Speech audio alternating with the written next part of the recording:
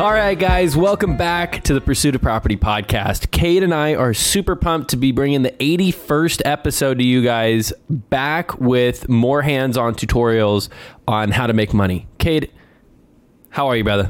I'm doing good. I'm excited for this episode. I think it's a really good follow-up to one of our episodes way back. I think it was episode 37. It's actually a prequel to our episode 37 way back when, which was how to handle your first appointment. I think today's episode will be really, really helpful for those investors out there, especially in a market like this, on what types of conversations we should be having with leads and prospects, what we should be saying, how we should be saying it. So I'm doing good, my man. How are you doing? I'm doing well. Yeah, on top of episode 37, we had another episode about the blueprint to follow up. And I think that this does a really good job of giving you what to say, not just when to say it. So hopefully between episode 37, episode 81, and I believe it was something in the 50s for the follow-up, I think we've given pretty much a exact tutorial on how to handle new leads. Yes, 1000%. So I think this will be good, especially for those listening after this episode's out, to have these 3 episodes as kind of a blueprint, right? How to qualify leads, how to follow up with them, and then boom, how to handle that first appointment and get that shit locked up. Absolutely. So we're going to start with marketing. The reason why this is important is because lead qualification comes in 2 different forms. One comes from outbound leads and one comes from inbound leads. I guess it's not 2 different forms, but it's 2 different processes. So if you're in the investing market, you're probably already aware of marketing methods. So we're just going to cover them quickly. Inbound marketing means that there is some level in which the client reached out to you or the prospect reached out to your company, right? The ones that we wrote down just briefly were mail, SEO, search engine optimization, Google Ads, social media, and sign calls. Those are just a couple of them. Any other ones that you can think of? Only other one I can think of is referrals, right? Or repeat business, somebody you've done a deal with in the past. They are, again, then reaching out to you when they have another property or they've referred you to another seller or something like that. So I think that covers pretty much all of our typical inbound stuff. Yeah, right, and the reason why you want to delineate outbound versus inbound is because inbound marketing is a little warmer off the bat. Yes. So you need to not drag your feet when you have an inbound lead. Inbound leads require a little bit more time sensitivity.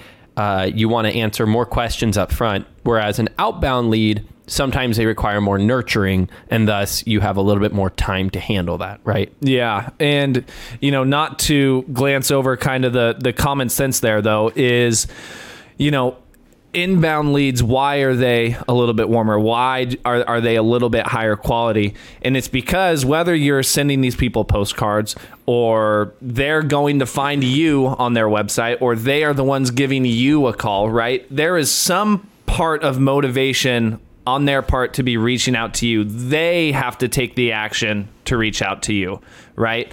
Which makes it, again, like you mentioned, a little bit warmer of a lead as opposed to what we'll get into outbound leads, and a little bit higher quality in most cases. Right. Well, let's just jump into outbound then. So outbound leads, like we said, they're a little colder. Outbound is simply anything that you reach out to them for, right? So the most notable ones that we know of, cold calling and texting. Yep. Other ones might be door knocking. Anything else you could think of? Pretty much door knocking. I mean, if you're going out driving for dollars, throwing up, some door hangers on there, or pretty much anything that falls under that category. But primary ones, cold calling, maybe secondary one would be texting. Yeah, an easy way to know which form it is who initiated the conversation. Did you receive a phone call, or did they start the conversation with you, or did you start with them? Yeah. Knowing that you work different routes. Yeah, absolutely. And outbound calls, again, the inverse, if inbound leads are traditionally a little bit better quality and a little warmer, outbound leads are going to be a little colder, a little less quality, and take a little bit more work, right? And, again, kind of a common sense thing to think about here is one of the reasons why that is, think about how you feel when you get a cold call, right, from a telemarketer or, a spam number, right?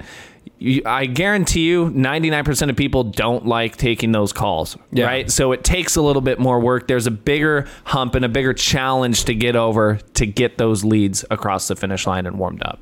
No, I'm 100% with you. Now, one of the things I wanted to talk about first is in the initial conversation that you have for outbound marketing are the pillars, right? Yes. So there's a lot of goals in your first conversation. Your top priority is figuring out the 4 pillars. If you're not familiar with the 4 pillars, I believe it's 4 pillars of, I wrote it down, I thought, 4 pillars of sales success or something along those lines, commonly referred to as the pillars. It's price, condition, timeline, motivation. On your first initial call on an outbound marketing prospect is to figure out, do they have any of those pillars? If a lead does not have any of those pillars, they're not going to sell you their home, and they're not going to sell you their home at a discount, right? So, and they're not going to be a lead. Right. You're not going to continue the conversation. You can maybe refer them to other services or be a resource, because at the end of the day, we're all real estate professionals. But if they're not hitting at least a couple of those pillars, just note that's probably not a lead. Yeah. So running back over that price, number one is, do they know what they want to sell the home for? The reason why is because depending on who you are in this business, you could be a realtor, you could be a lender, you could be an investor. If you know the price, you can at least start to get an idea of how motivated they are or how much they've thought about this. If they have no price, they probably haven't put any thought into it, right? Because how would you go sell your truck if you don't know even what a truck is worth? Nobody's going to sell it without knowing what it's worth. If they at least have a price, they've at least done a little bit of research. Yeah, in my opinion, I would put price as probably, out of these 4 pillars, probably the second most important, in my opinion. Yeah. Second only to one of the ones we'll get later on.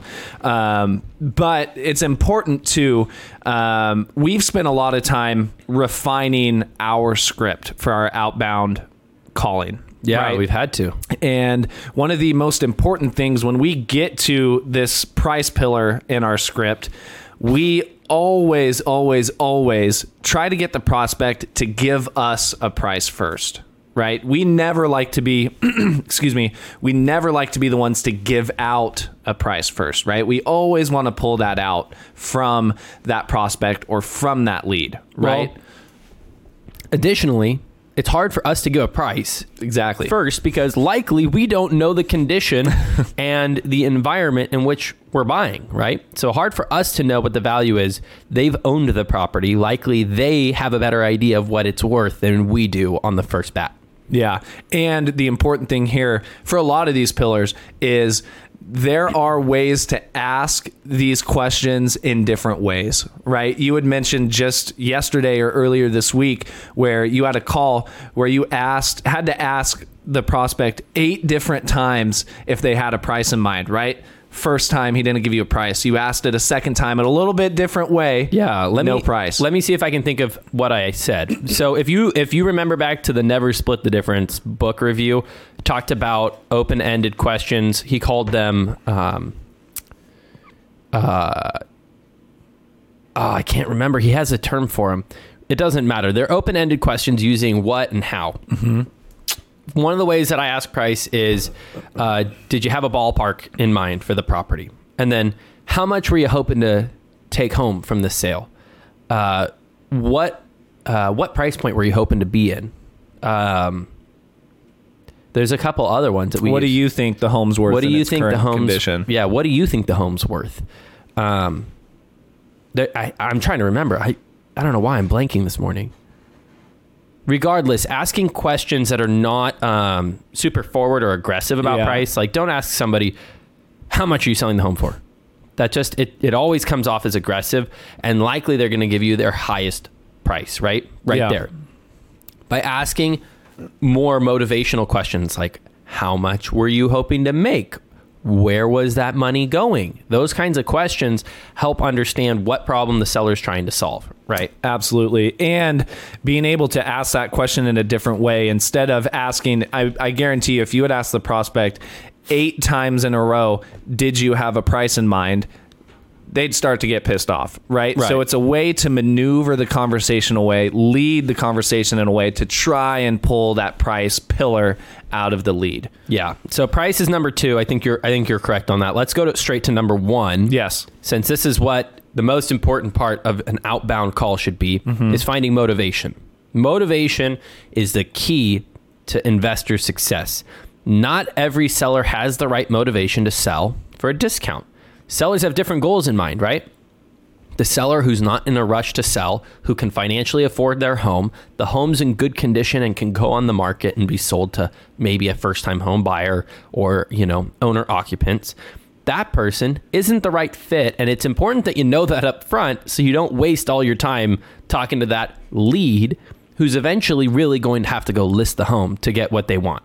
Absolutely. And motivation being the most important pillar, because it really just tells us the why, right? It answers the why on why a prospect may want to sell a property at, a distressed property at a significant discount, right? Some things that fall into here are, maybe the home is in pre-foreclosure, and the motivation there is to put a little money in their pocket before it goes to foreclosure and goes to auction and they don't make anything, right? Other motivators could be divorce. Other motivators could be an inherited unwanted property from a parent who passed away, and it's now the children's responsibility to deal with it.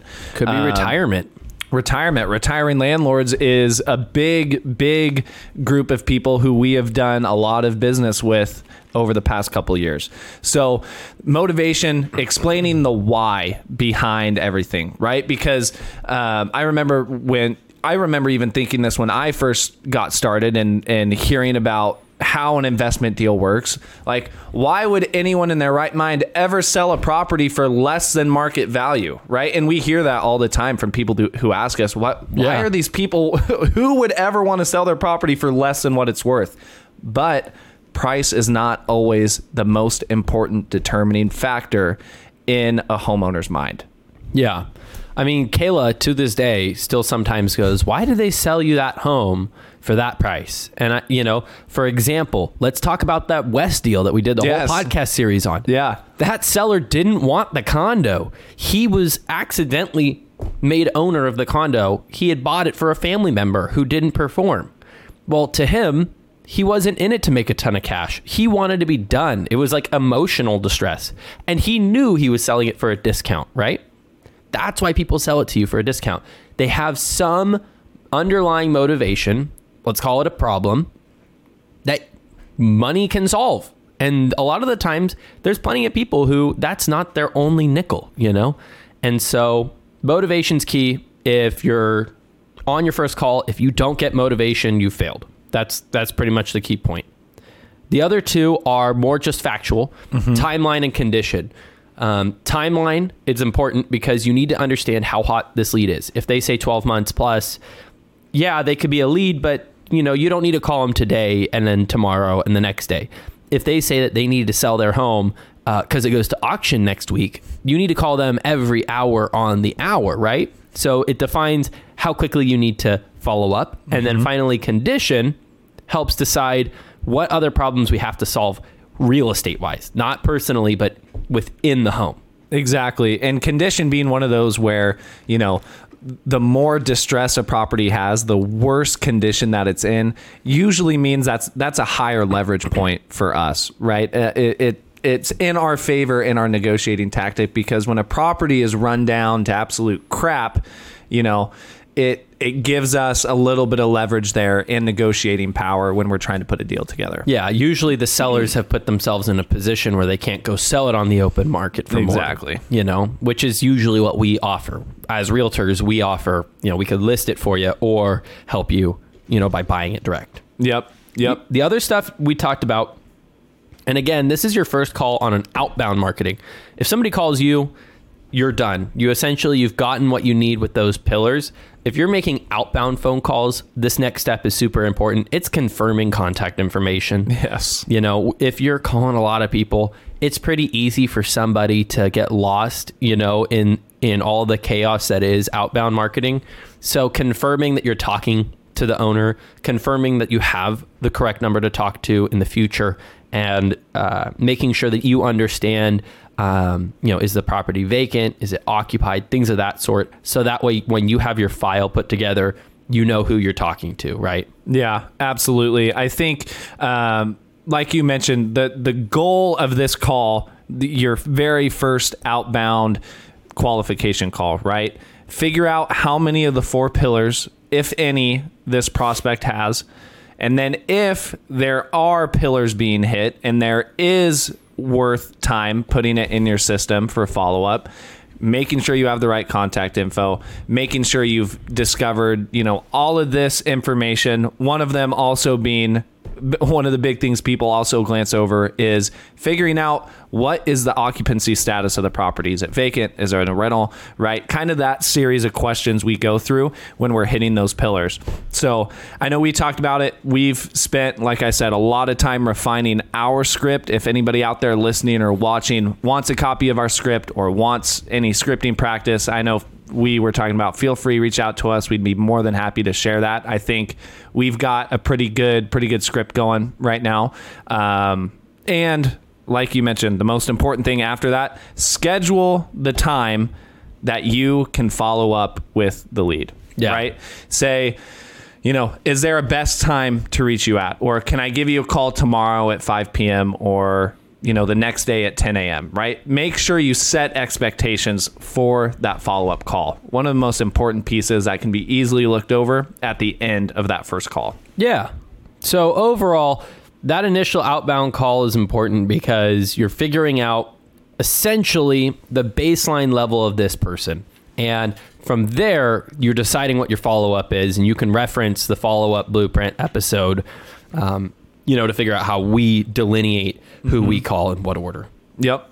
So let's move to kind of the second qualification call, right? So at least with the way things are structured now for us is, whether it's you yourself or a VA or somebody else making that first initial qualification call, usually there's going to be a second qualification call right after, right? And for us, it's after one of our VAs makes that first initial qualification. It then comes to us or someone on our team to make that second qualification call, right? For inbound leads, there's usually not a second qualification call. You usually get all of that information on that first qualification call, right? A little bit of a difference again between that inbound and outbound. But the goal for this second qualification call, right, is just to hammer in and establish as much rapport as you can and continue to do fact finding and learning more about the seller's situation. Yeah, I think we brushed over a little bit the difference. The initial call, the reason why there's a difference with outbound is because your initial call is just discovery. Your second call is more like repeating the first call because you want to make sure that you actually do have the right info. Mm-hmm. When somebody calls you, like you had mentioned, they initially have more motivation and more, reason to be talking to you. This second call is to confirm that, like, hey, did we get that right? And that's one of the lines in our script is, hey, it sounds like you want to sell this property on 123 Main Street. Do we get that right? Because at the end of the day, we're all human and we can make a mistake. We could have heard something wrong. And our goal is not to talk to people who don't want to sell. Our goal is to get to the people who want to sell as quickly as possible. And so the way that you do it with inbound is different. And you said something really important there that I'll hammer in before we go into this is one of the things that I struggled with, and I remember Stratton being the one hammering it, our friend and investor Stratton Brown hammering this into me, was don't waste your time on leads who are not qualified and not motivated, right? If leads are not hitting these pillars and they're not motivated, do not waste your time on follow-up. Do not waste your time on more phone calls. Brush them by and go find the more qualified leads. It can be an easy problem to fall into, especially if you're new and you're wanting to push leads into your spreadsheet or into your CRM to look like you've got things in there, but only spend your time following up with and calling qualified leads. What's funny is the Martinez team at Iron Key, they used to always tell me that they like deleting leads from their CRM because it means that they're getting closer to the people who are going to buy. I love They that. always said they actually enjoy deleting bad leads because they know that got rid of tasks that they don't have to do anymore because that person wasn't going to buy or sell. So Dude. two different groups who do a lot of business who mentioned that. Yep. So second qualification call. If this is your first time talking to somebody because it's an inbound lead, or this is your second time your team has talked to this person because your VA talked to them or you would talk to them just for initial fact finding, your key is to develop rapport and become recognizable. That's the simple solution, right? These people, being, motivated sellers, they're getting calls from other people. They're getting mail from other people because all the time. Every investor knows who sells homes for discounts, right? So you need to be the guy that stands above the crowd. That requires professionalism, friendliness, courtesy. You have to have some kind of personal connection with this person, and you have to be on time. Like, you have to be quick. Everything in this business is about calling at the right moment. Yeah, I think in addition to, timing being one of the most important things for, lining things up and putting a deal together is rapport, right? We've talked about it before on, a couple of these episodes, is sellers are going to work with the person that they trust, like the most, right? Trust and like the most. If you are building rapport, if you are relating to the seller on other levels outside of just the property, right? And I think what's important, I don't remember what episode we talked about it, but I remember the conversation clearly, is I think it was actually on your first appointment. Don't be fake and don't try to build like artificial rapport. Yeah, right? and don't flatter people. Don't lie about what you appreciate. The rapport has got to be natural. It's got to be a natural progression, and it's got to be legit, right? It's got to be authentic. So and that can be a problem that, early investors struggle with, right? But you've got to find a way to relate to the seller on a personal level and build that rapport. Yeah, I mean, so there's that stigma about used car salesmen, and I don't believe that every used car salesman is bad. But that stigma that we all hold in our head of that, it's because the used car salesman uses flattery and imitation and is super artificial about their appreciation. The really good salespeople just really like people, right? And they get along with the seller because they actually appreciate things about the seller, and they have a genuine sense of, I want to get to know you better, right? That's the difference between the used car salesman feel and the successful salesman, right? And at the end of the day, your second phone call should be working to develop that true appreciation for that person inside and outside of this real estate transaction. Whatever they're dealing with this home, right? They still have a whole personality outside of selling 123 Main Street. And if you become the person who can connect with Joe Schmo selling 123 Main Street, you're going to probably get that deal better than the person who might offer a slightly better price, but is super artificial and super transactional, right? Yeah, you've got to think of the seller not just as a seller, it's a person on the other end of the transaction, right? It's not just a seller who owns a home. They've got a story and they've got a whole other host of things that they are not only just a seller, they're a person. And as soon as you make that kind of shift in your conversations and in your rapport building, I think the more success you'll find with relating to sellers and putting deals together. Right. And when it comes to putting deals together, if you can understand that seller's worldview, you can help navigate them to the best decision within their worldview. If their goal is to get out of the home and have peace, well, you and I as realtors both know that a real estate sale on the open market is not peaceful. I mean, even the best ways, there's still more stress than a cash offer. And if that seller has that where they need to just have peace and the price works for them, why wouldn't they go that route? And they might have that anxiety that, well, I might be leaving the money on the table. And it's easy because you can tell them, yeah, you're leaving some cash on the table. Obviously, I'm making money on this as an investor. But when you and I talked, it sounded like you're already dealing with all this other stuff. And it sounded like your main motivation was not the highest price when you first talked to me. It was about getting this price and having it guaranteed. Is that what your family wants? This is the way you do that. If you want to get most, we can put you on the market. Worldview is important. Yeah, I love all that stuff you just hit on, because it covers a lot of the stuff that we have in these next bullet points, talking about the situation, those things you just said at the end, asking the open-ended questions about all of those pillars from the initial call, right? An example, asking that what question, what's pushing you to sell before Christmas, right? Or before X date, right? Where are you going next, right? Asking that open-ended questions. And then also something we've talked about, practicing labeling.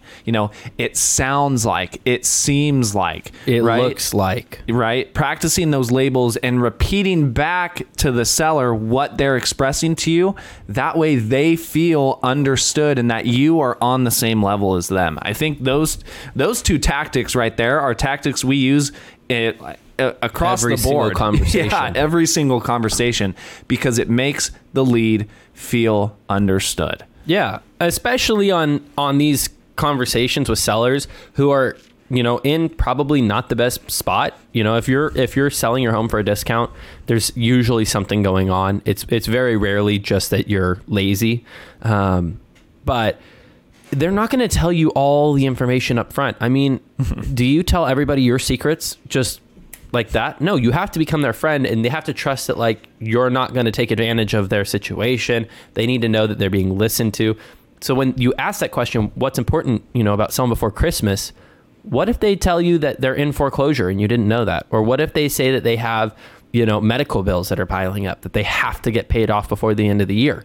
Who knows what it could be? But asking these questions in the second call, after building more rapport, having that, already familiar name because you already had talked to them once, that's going to help you get the information needed to help you solve problems and make a deal. Yeah. And like we've said before, again, on almost all of these calls, with very little exceptions, the lead, the seller, the prospect should be doing the majority of the talking, no questions asked. Right?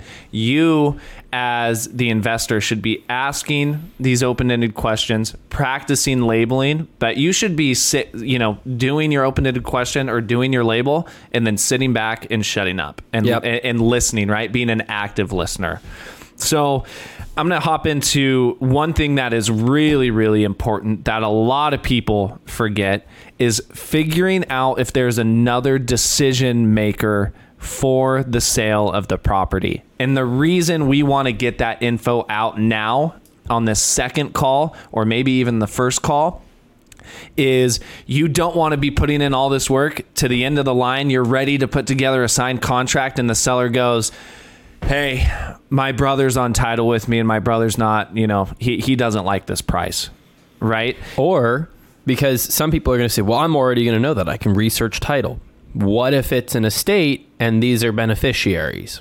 You never know if it's somebody who's not named on title but still has a say. Exactly. And that's the most important thing, right? The person doesn't have to be on title to be a decision maker, right? If it's an older seller, it could be a trusted caregiver, right? Or a trusted friend, even if it's not an older seller. Exactly. A child, a trusted friend. They may not be on title, but their opinion matters to the seller, right? So figuring out if there's more than one decision maker, even if they don't own the home, even if they're not on title with the seller, is going to be really important. And especially figuring that out early on so you can approach that in the right way instead of letting it get closer and closer and more time being put in just for the deal to potentially fall apart. Yeah. So, I mean, that's really key. And that's all about fact finding. You're never going to ask that question on your first call outbound. If somebody calls you and you're dealing with an inbound, you might bring it up and say, hey, it sounds like you're interested in really selling. Is there anybody else helping you make the decision? That's key. But that if you don't ask it by your second conversation, you're setting yourself up for potentially wasting a ton of time. One of the other things we put in here, confirm timeline. Sometimes somebody will lie to you about how motivated they are. Both directions. One person might say, I need to sell ASAP. Other people might say, I need to sell in a year. And then it might be swapped. The person who said a year might actually need to sell now based off their situation. Like, for example, in our market with a declining market, they might have a price that's reasonable today, but maybe in 3 months, it's not going to be reasonable. Well, that's important to know when you talk to them. What's pushing them to sell? If it's price in this market, you want to sell sooner rather than later. if it was 2 years ago, you might be able to sit on it and see the market go up, right? So confirmed timeline, it will help you on the back end decide how hot and motivated this lead is. Yeah. And to get close to wrapping things up on this second qualification call is one of your goals should be to make the seller always feel understood and appreciated, right? And one way you can get affirmation that you are doing that is to get, a phrase, "that's right," or something similar from the seller, right? And I think not asking the open-ended questions, but practicing those labels is a great way to make sure you're on the right track and to, pull "that's right" phrase from the seller, right? Because if you're repeating back to the seller their thoughts, their feelings, their situation, and they're affirming that you are on the right track, that you're making them feel understood and appreciated. So getting that out of a seller is really, really important and makes you know you are on the right track. Yeah, and if you can get them to "that's right," you now know, okay, at least I understand the situation. Whether or not you can solve it is different, but if you can understand their situation, you're one step closer to getting a deal. The next follow-up when you get a "that's right" is obviously, now that I know your problem and I believe I can solve your problem, how can I meet you at the house? We want to get you in front of the house and we want to get you in front of the seller in that second call. The goal here is that sometimes information can't be found out without being in front of them, right? Some sellers you need to just get in front of to hear the real story. And if you're struggling to get a "that's right," I would say that's even more of a reason to really want to have to get in front of that person, because maybe they're not comfortable telling you until they meet you. Also, you still need to verify condition. You need to verify property information such as bedroom, bathroom counts. You want to see the neighborhood. You need to check that the roof isn't leaking, that kind of stuff. So your next step, set the appointment on that call. Yeah, and especially, this is really important too. You don't want the lead basically to be in no man's land or fall into limbo, right? When you are trying to, your goal is to put a deal together, right? And more often than not, you're going to need to go out to the property and meet the seller in order to do that, right? So having that goal of setting the appointment, setting a time to go and meet the seller out there to get your photos, get your video, continue to build rapport, do all of those things is going to be important. Yeah.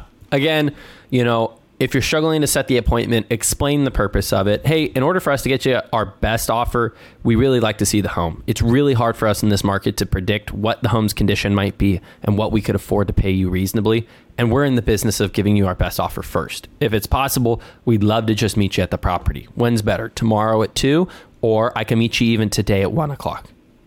And also important, adding onto that note, is when the day comes to the appointment, and not even the day before, starting the day before, and then also the day of, confirming and reconfirming the appointment, especially if it's a little bit of a drive, if it's a little bit out of your home market. Confirming that can save you a whole host of time. I know we've both made that mistake and have not made it again, right? We always want to confirm. We always want to double check, triple check that appointment time still works for the seller and you're still good to go. The goal there being you're not making a drive or you're not going and wasting your time, right? Yeah. Okay. Well, I don't know if scripting this would be worth it on this episode. I think if you're interested in hearing how we handle these conversations, we're totally open books. Yep. We hold team meetings that you could come sit in on. You can come listen to us call and talk to sellers. Totally up to you. We have scripts that we're able to provide to help you guys in aiding your conversations with sellers. But if at this point you're feeling confident about it, you're going to set your next appointment in the next couple days. So go tune into episode 37, how to handle your first appointment, and, call us if you have any questions.